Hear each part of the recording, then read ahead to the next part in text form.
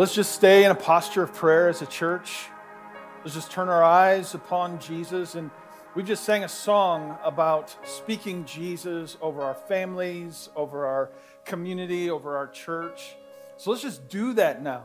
You don't have to say it out loud, but I want you just to meditate on Christ and just see him as the king over our city, the king over our church, the king over our families.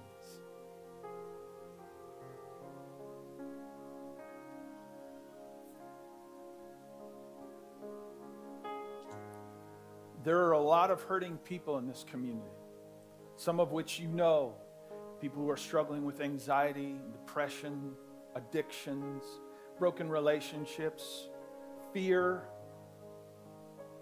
So let's pray for those people. As God brings people to mind, just lift them up to the Lord. Ask for God's grace and his mercy to be available to them.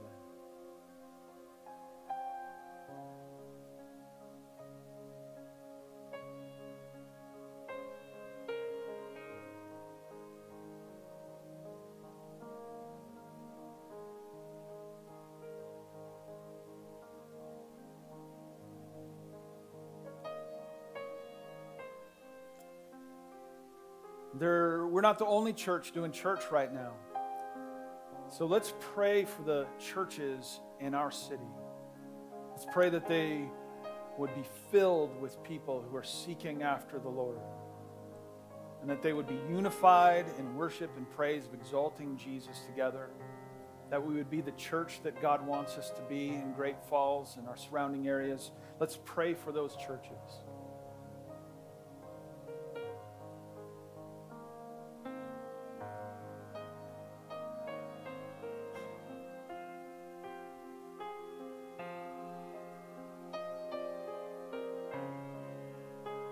And let's also pray specifically for pastors.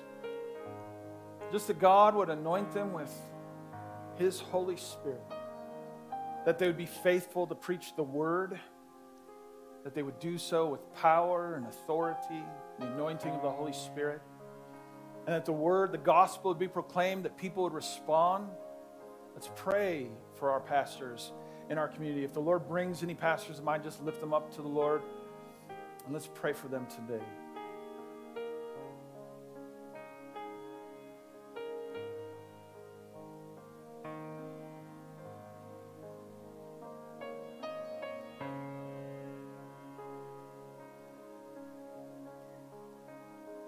So, Father, we come together as a church in the name of Jesus.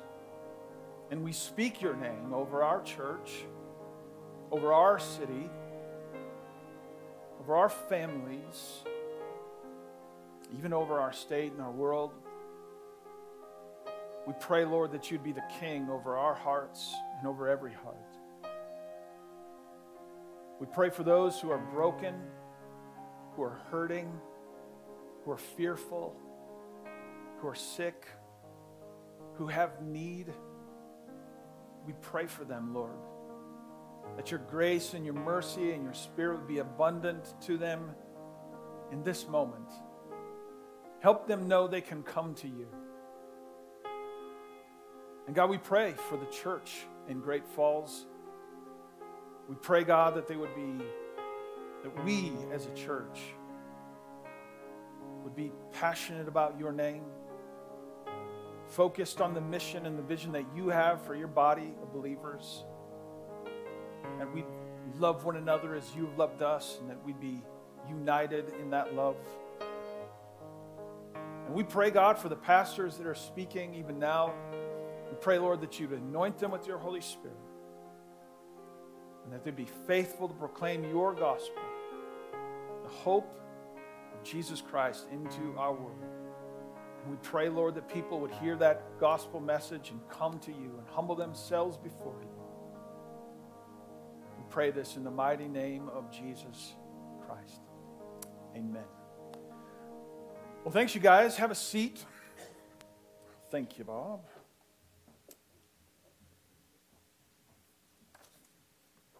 Well, I'm going to set this off here. Yeah. Just going to go with the paper notes today. Well, welcome to Harvest Springs. As some of you guys know, we started a message series just a week ago, last week, entitled House of Prayer. And we talked about last week that there's a reason why when Jesus said, "My house should be a house of prayer," that he uses that word prayer. Because it is his vision for what the church should be about, what his house should be about, that we should be a house of prayer. He could have used a lot of other words, couldn't he?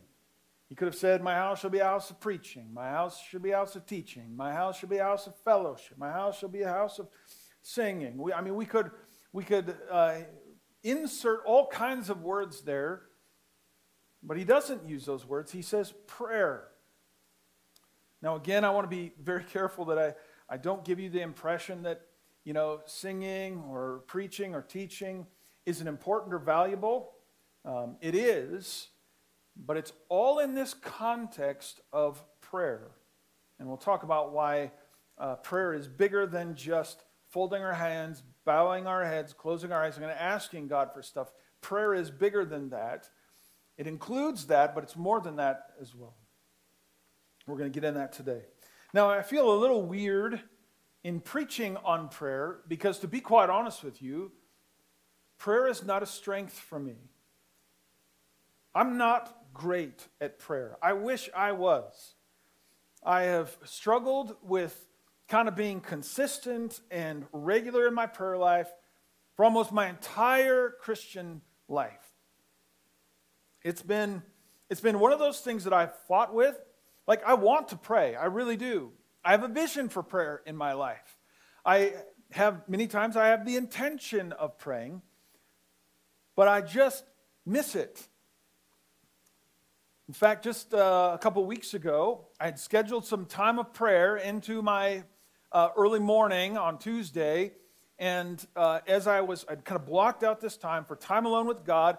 When I got into it, all of a sudden an urgent thing that I'd kind of forgotten I needed to get done, I jumped in and kind of started to do it, and I thought, I'll get it off my mind. Right? Because if I don't do it now, I'm going to be thinking about it this whole prayer time. It's going to be a distraction. I'll go pray afterwards.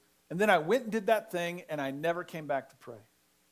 And afterwards, I was so frustrated with myself. I was like, I knew that was going to happen. I knew I should have just let it go. And that happens to me often.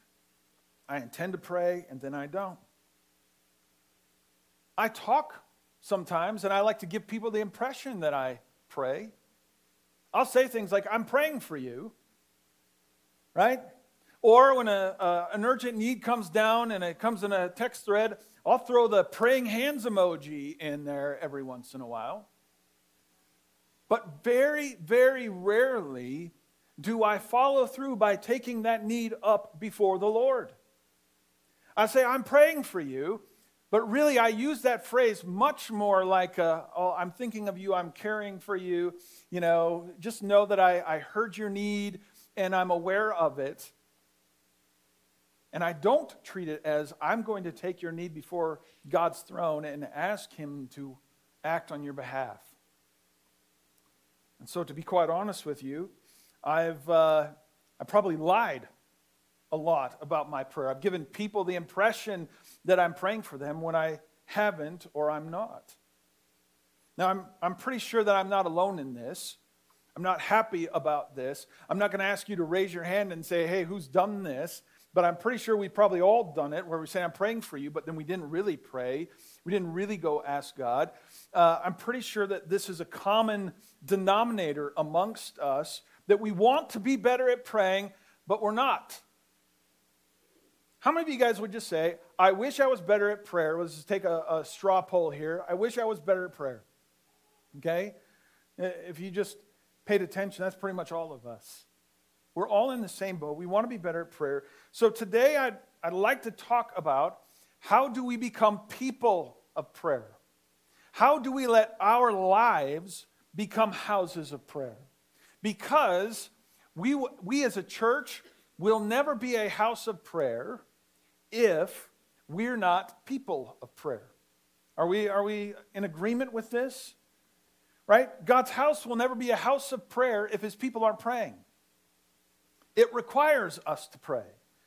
So if we're going to fulfill Jesus' vision for his church and the mission that he's given us, we've got to be people who pray. So that's what we're going to wrestle with. My life is a house of prayer. You'll understand why I've worded it that way here in a moment. But before we get there, I want to start by reviewing something that I said last week. Last week, again, the message was about God's house and the vision that God has for his house. We talked about the tabernacle. We talked about the tent of meeting. We talked about the temple. Last week in the message, the key point that I pushed out for us was that God's house was a meeting place between God and man. God's house was the place that facilitated mankind's need for God and God's desire to be in relationship with mankind. But because of our sinfulness and the brokenness of our relationship, we need something to help facilitate that meeting. And the tent of meeting, the tabernacle of meeting, the temple of meeting, all of that was it was God's idea for how we would then meet together. So the house of God was a meeting place between God and man. And just because, right, the original tiny little tent of meeting where Moses would go out to, right, they called it the tent of meeting. Then they built the larger mobile tabernacle that would facilitate the priests and the offerings and all that kind of stuff. That came next. And then they transitioned from that mobile structure to a permanent location. Just because there were different kind of structures used, the mission remained the same. Connect with God. Now, this is why Jesus in Matthew 21 got so upset when he arrived at the temple. So let's just jump there. Matthew chapter 21, we refer to this is where we get the House of Prayer message series. In verses 12 and 13, it says this. Jesus entered the temple, and he drove out all who sold and bought in the temple. He overturned the tables of the money changers and the seats of those who sold pigeons. And he said to them, this is verse 13, "It is written, my house shall be called a house of prayer, but you have made it a den of robbers." Okay, this is the context. Jesus goes into the temple and he rebukes those who are doing stuff, pushes them and kicks them out of the temple, says, "Get out of here, this is not what we're about." And he rebukes them very strongly that this is what we are to be about, house of prayer, and you have made it a what? A den of thieves or a den of robbers. Now, when I heard this story as a kid, I was given the impression that Jesus was upset because business transactions were taking place inside of the temple. There were things being bought and sold. And so when I was growing up, if a church had a bookstore inside of their church, that was bad, right? And, some of the people that were, in my churches growing up would have come and rebuked us for having a coffee shop out in the lobby. The idea here that Jesus was just upset because there were business transactions going on inside the church is really a simplification of what actually was happening, and you miss the point.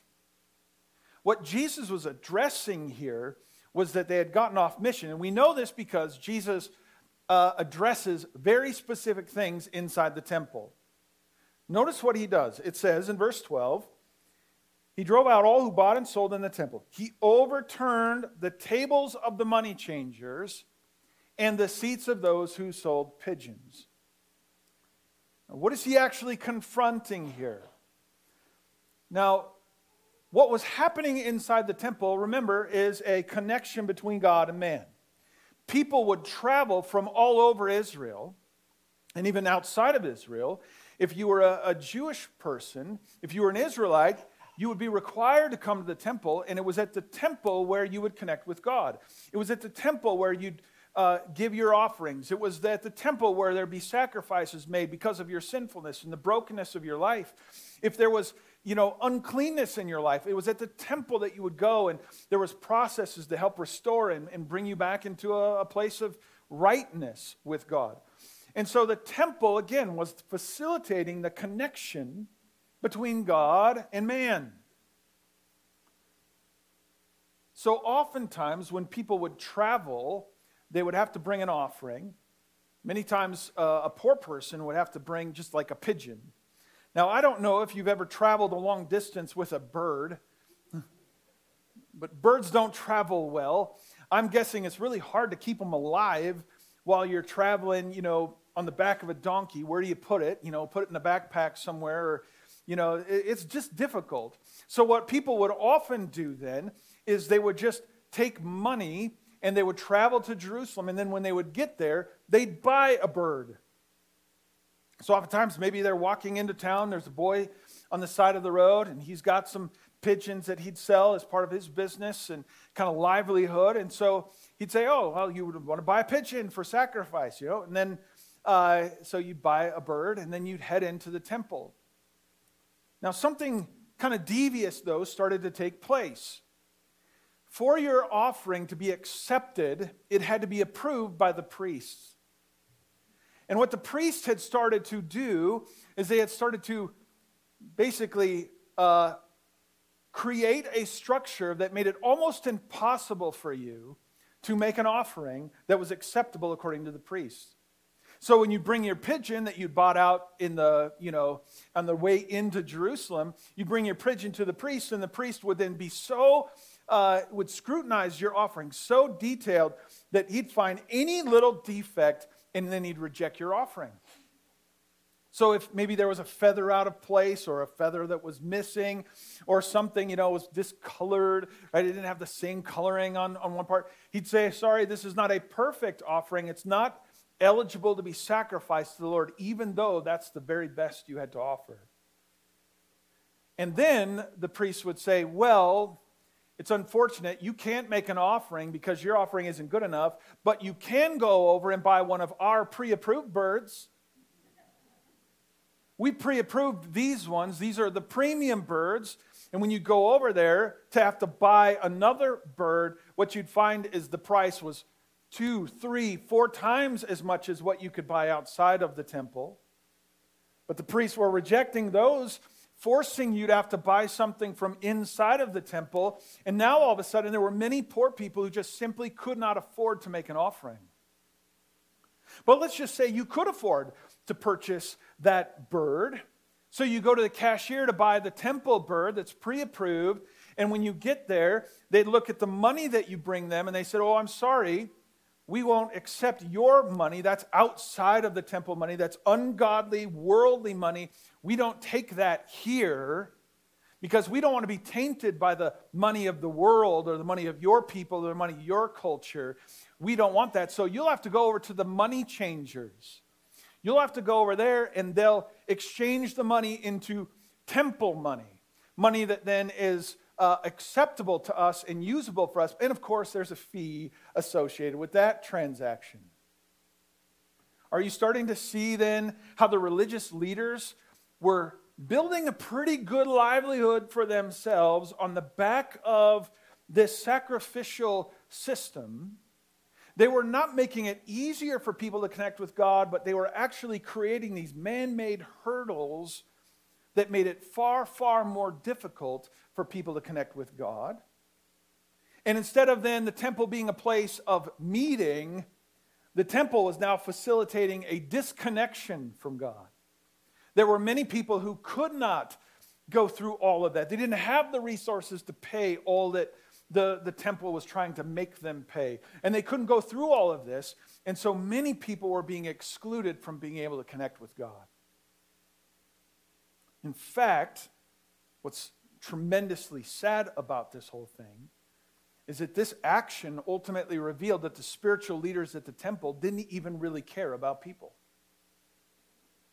They didn't care if you couldn't bring your offering. They didn't care if it created hardship for you and your family. They didn't care if because we robbed you of twice as much, because we made you buy our pigeons and made you change your money, and now we got money out of the money changers. We don't care if we absorbed all that resources for ourselves, and then you had headed home and didn't have money for your family and your livelihood. They didn't care about that. They didn't even care that these people were excluded from being able to worship and connect with the God who loved them and had ultimately set that whole thing in place to connect with them. Some of you guys just even hearing that story kind of get, upset about it. It's wrong. It's wrong to do that to people, especially if the mission behind the temple was to facilitate everyone connecting with God. And when the priests instead made it harder, you can understand then why Jesus went in there and he cleaned house. He drove them out. He was not willing to allow the temple to just stay in that state of disrepair. Now, are you starting to see the connections then with the function of the house of God and this idea of my house shall be a house of prayer? It is ultimately because prayer, at its very basic understanding, is a connection point with God. The very first point in this message is that prayer is the place where our lives connect with God. Now, many times we think about prayers like we're closing our eyes, we're bowing our head, we're asking God for things. That is a part of prayer, but it's not all of prayer. Prayer at its very basic is that you've just connected with God. That you've come into this place, like Jesus is saying, look, this temple should be a place where people can come and connect with God. To pray, to let their lives and God's life intersect. That should be happening in the church regularly and often. That's why worship is a part of that, right? When we sing songs, we're giving you an opportunity to get your eyes on God and to allow His Spirit and your spirit to connect together. When Michael read that passage from 1 Peter today, right? It's an opportunity for you to take the Word of God and the things that God would speak to us and to listen to it and allow it to intersect with our life. When we took time to ask God for things, to speak the name of Jesus over our community, to pray for our churches, to pray for those we know that have need, right? We're asking God for things, but that's just a place where our needs then intersect the supernatural power of God in our life. Hopefully, everything we're doing here today is in the posture of helping people connect with God. That's what it means to be a house of prayer. It's not just a church that we all close our eyes and we bow our heads and the whole time, all we do is we ask God for things. That's a narrow view. Now, we need to do more of that. We do. But that's not all the house of prayer would entail. The house of prayer is that are we helping people connect with God? That ultimately is the call. Now, here's the real fun stuff. In 1 Corinthians chapter 6, verses 19 through 20, Paul is writing to the Corinthian church, and he's actually he's addressing issues of sexual immorality. And he's kind of said, look, you guys have got some sexual sin in your midst, and you guys need to stop it. You need to knock it off. You need to repent and get rid of it. And then here's what he says in verse 19 through 20. He says, do you not know that your body is a temple of the Holy Spirit, who is in you, whom you receive from God? You are not your own. You were bought at a price. Therefore, honor God with your bodies. Now, keep in mind that we've been talking about the tent of meeting, the tabernacle of meeting, the temple of meeting, and now Paul here, writing to the believers in Corinth, and what does he say?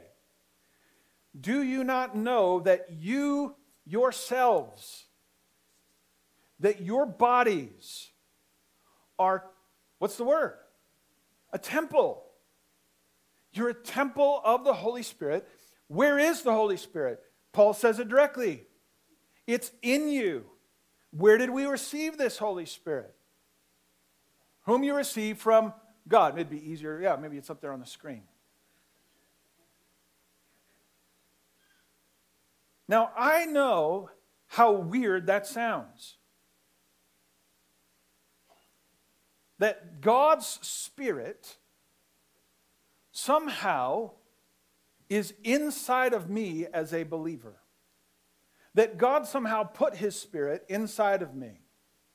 And that I am now a temple of the Holy Spirit.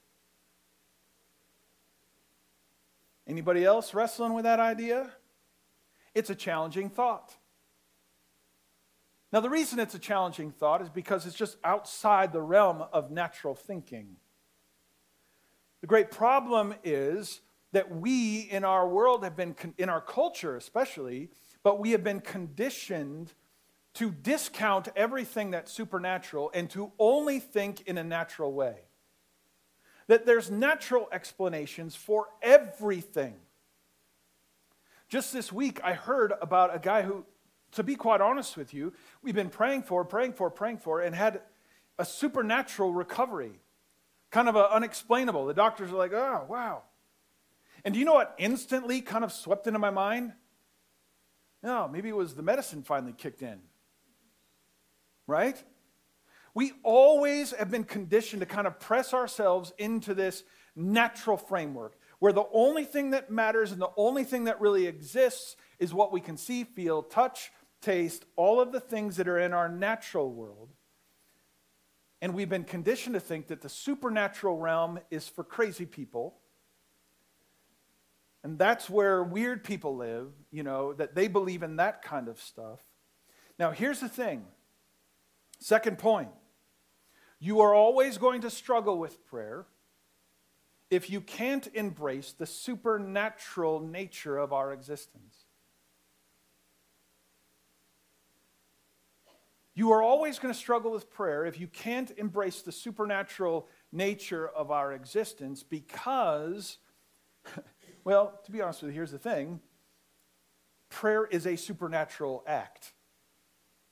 And if you have a hard time wrestling around with the fact that there's a supernatural existence that's beyond ourselves, beyond this world, then to be quite honest with you, it makes no sense to pray if you only think in the natural. We have to understand that there is a supernatural out there. But our culture wants to try to push us away from that. Let's just take creation really quickly. The Bible is very clear that everything in the universe, including our world and us as human beings, we exist because God created it. The Bible is very clear that there is a supernatural origin of this universe. Now, mankind doesn't like the idea of supernatural origin. In fact, if you, Richard Dawkins, a very famous atheist, has gone out of his way to say there is no way that God could be the origin of our universe.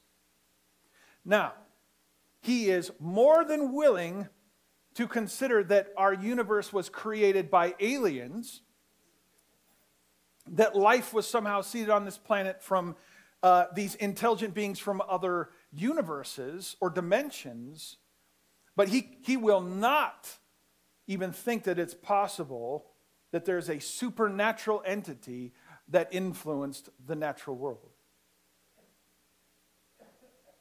What do we teach our kids about the origin of the universe in our schools? Well, we teach them that the Big Bang Theory.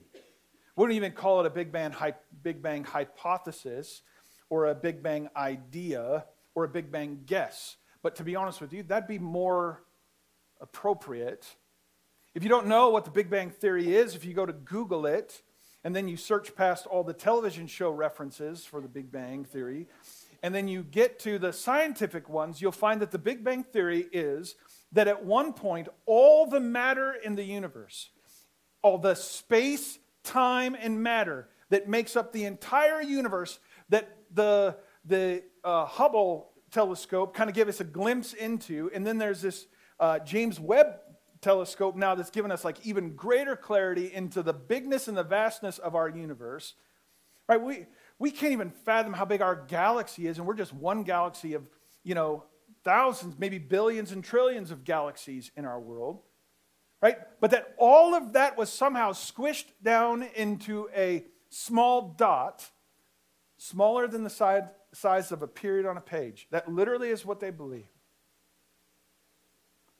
Now, How many of you guys think that I would be in the right mind of rational thinking if I told you, hey guys, we're going to take our church, the entire building, all of its mass, all of its contents, and we're just going to compress it down into a small little dot, and it's going to get so small, we're going to compress it with such force down into a tiny dot smaller than the period on a page. Any of you guys think I'm thinking rationally in that moment? Probably not. And yet somehow we kind of throw out this idea that science would say it's okay. Science would say we could figure it out. But most of us would look at that and go, that's crazy talk. That's crazy thinking. It requires just as much faith as believing that there's a supernatural entity that spoke the world into existence, because he has all power and he has all authority and he is all-knowing and has all truth, right? It's no different than believing that.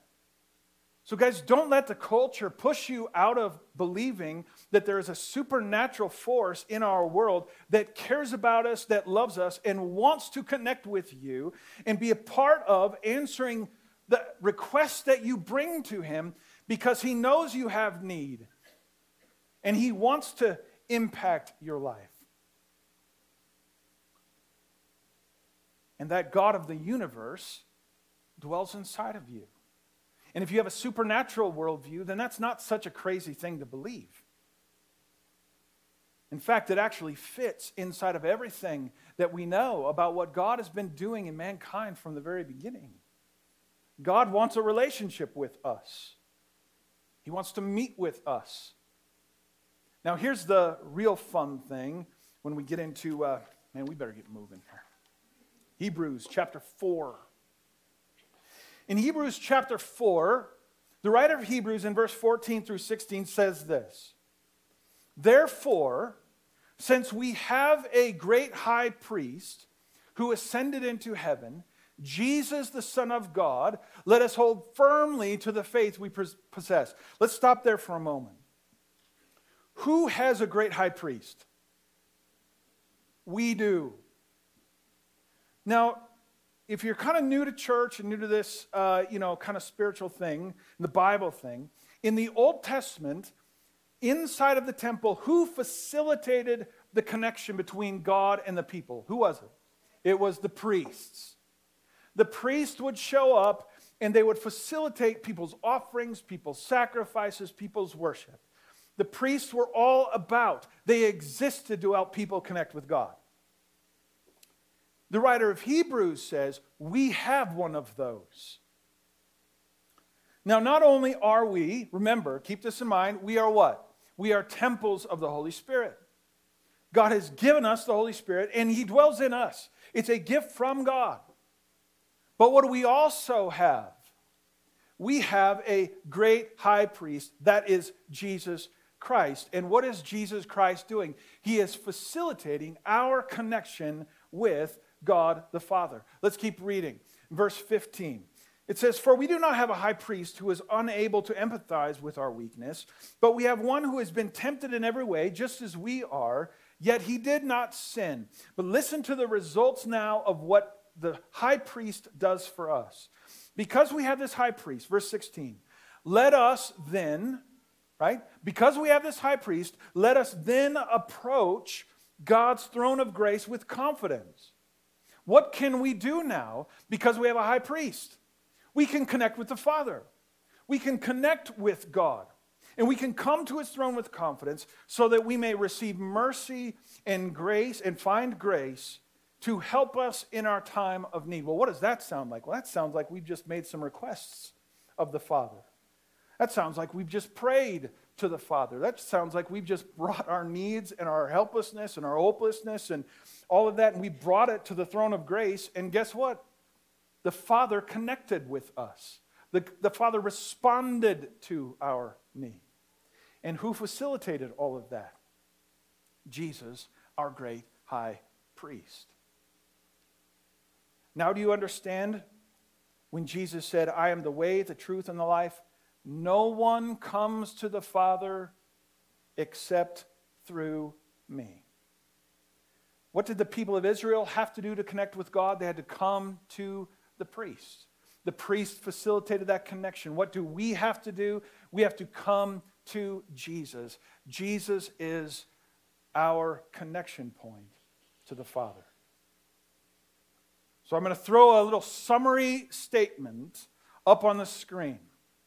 In the first service, some people jumped up and, snapped a picture of it. I know it's probably a lot if you're taking notes to try to write down, but I would encourage you to hang on to this because this kind of a little theology statement, sum it up nice and neat, but here's what it says. This is kind of a summary of everything we've talked about. Here we go. As Christians, we are what? Temples of the Holy Spirit. And thus we are, in a very tangible way, houses of prayer. All right, does this make sense? So our lives are houses of prayer. We are a temple of the Holy Spirit. Now, because of Jesus, we now not only have the Holy Spirit within us as a gift, so it's not only that we have the Holy Spirit in us, but through Jesus, we also now have access to God's throne of grace, which we can now approach in the name and the authority of our great high priest, Jesus, that we can receive the mercy and grace we need when we need it. Did we catch all that? We are temples of the Holy Spirit. We have a great high priest in Jesus Christ. He gives us access to come then with confidence, not fearful, not scared, not unsure, but we can come to him and say, well, because of Jesus, Jesus said I can ask. Because of Jesus, he's given me opportunity to share my need with you, God, and ask for you to respond. Because of Jesus, I can ask for forgiveness. Because of Jesus, I can ask for help. Because of Jesus, I can come to you for the grace and the mercy that I need. Okay? So now, I want to shift. That's kind of the theological framework for us. I want to shift now into the practical realm. How do we then become better at praying individually? How do we become houses of prayer in our lives? I'm going to throw out three things, and I'm going to go really quick because we don't have a ton of time to unpack this. But number one is we have to, if we're going to be better at prayer, we've got to schedule prayer into our life. Just put it on your calendar. I know that sounds tremendously unspiritual, and it seems like so, more technical in nature. But here's the thing. We make time and space in our lives for the things that we value. We do. Some of you put gym time on your calendar. Some of you put lunch with coworkers on your calendar. For business, there's certain things that you don't want to miss, you don't want to be late for, you don't want to, overlook. So you work that into your calendar. Well, why not prayer? If prayer is a priority for you, maybe you've got to work that and just put it in your calendar. I've got a plan for this. It's not going to just naturally happen. So work it in. A few days ago, I was out of town. I've been traveling all week.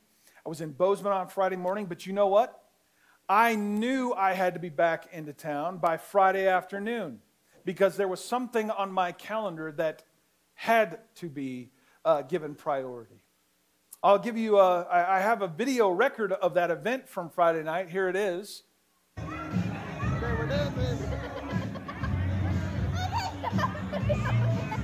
A little daddy-daughter date.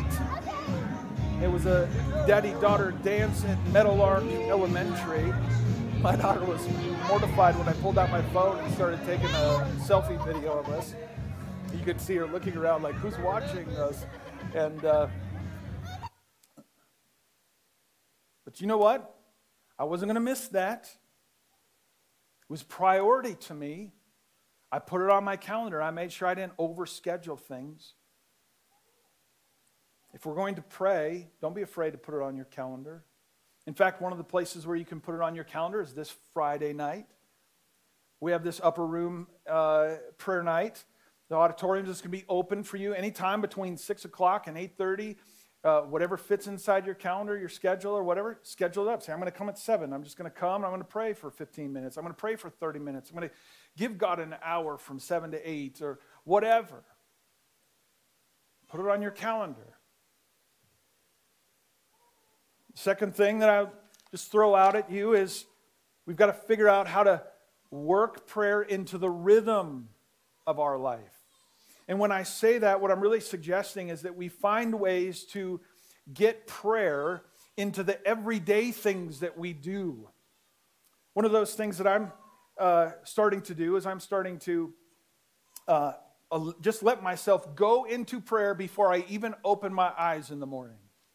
You know, there's always that weird place where you know you're awake, but you still want to be kind of asleep, and you haven't quite, made the commitment, or maybe it's that gap between your snooze. Snooze hits, and then you kind of hit snooze, and you kind of wait for that 9 minutes until it goes off again. But you know you're not sleeping. You're just kind of laying there waiting to go to sleep. And I've just started to allow myself to start praying right there. Like before I've even opened my eyes in the morning, just start going, okay, God, what do I know that I need your help with today? What do I know that people in my life that you just bring to mind? I'll pray right here, right now, before I even get out of bed. It's been kind of a cool thing. I pray a lot more than you'd think before I even get out of bed. It's a good excuse to stay in bed. I'm praying. I started praying while I'm driving. I'm alone. I'll just turn off my radio. I'll turn off the music. We sometimes have trouble with the quiet time, so sometimes just shut the radio off, be quiet, and just talk to God while I'm driving. I did that this morning while we were driving to church with my son. I said, hey, you want to pray for church and all that stuff as we go? And so my son Peyton and I, as we were driving, we prayed for the church, prayed for all this stuff this morning. Maybe there's just times in your life where you can just start bringing God to the forefront and connect with him. Just allow yourself to connect with him. That's what prayer is. That's why Paul would say in 1 Thessalonians, pray continually. Just stay in this place of communion and union with God at every moment. There was a guy named Brother Lawrence who wrote a book called Practicing the Presence of God. And he actually worked on this. He was a monk back in the 1600s. I got a little picture of him. I think this might be the only picture there is of him. Somebody kind of sketched him out. But back in the 1600s, he just committed himself to try to realize that God's presence was with him all the time. And it transformed his life. It transformed his attitude. It transformed everything. He just maintained that connection with God. So work prayer into the rhythm of your life. And then the last thing I'll say is this, and we'll close. I don't think we'll get to the final song again, but we'll do it. Don't be afraid to ask God for specific things. When you do go to God and ask for things, don't be afraid to ask him for specific things. Be specific in your prayers. You know, oftentimes I think, hey, I'm praying for you. Well, what are you praying for me? I don't know. You just kind of want God to, like you, and, have you asked God to like me, right? What are you asking for anything specific? Or am I just really thinking thoughts about you toward God? Is that it? Is it okay for you to ask for very specific things? I would say, yes, you should be asking for very specific things. Otherwise, you don't really believe that God's going to do anything. David, in Psalm 5, verse 3, said this, "In the morning, Lord, you hear my voice. In the morning, I lay my request before you." And then what does he do after he prays? What does it say? He waits expectantly. What is he expecting? God to answer his prayer. How would he know that God answered his prayer if he hadn't asked for very specific things?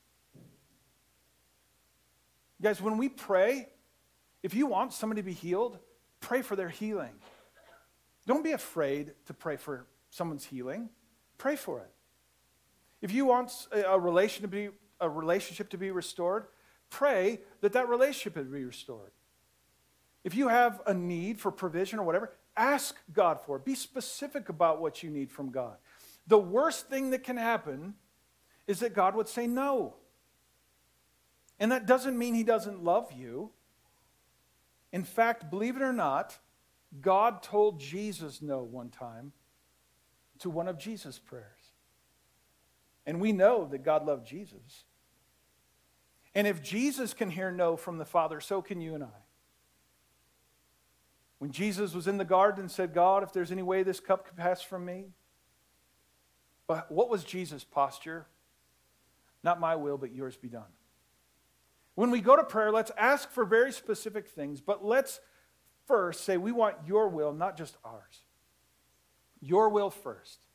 And I will surrender my requests. I will surrender my desires to the larger, grander plan that you have in this universe, in this world. But that doesn't stop us from asking, even if God might say no. Right? My kids ask me for a donut every single Sunday morning. I say no a lot. It doesn't stop them from asking. And they don't just ask generally, well, Dad, I'm kind of hungry. Would you meet my needs? No, they ask specifically, will you buy me that chocolate donut? It has sprinkles on it, please. It's okay for us to pray specifically. Let's courageously ask. Don't be afraid if God says no, it's okay. Sometimes God has bigger plans. But you'll never see God say yes if you don't ask.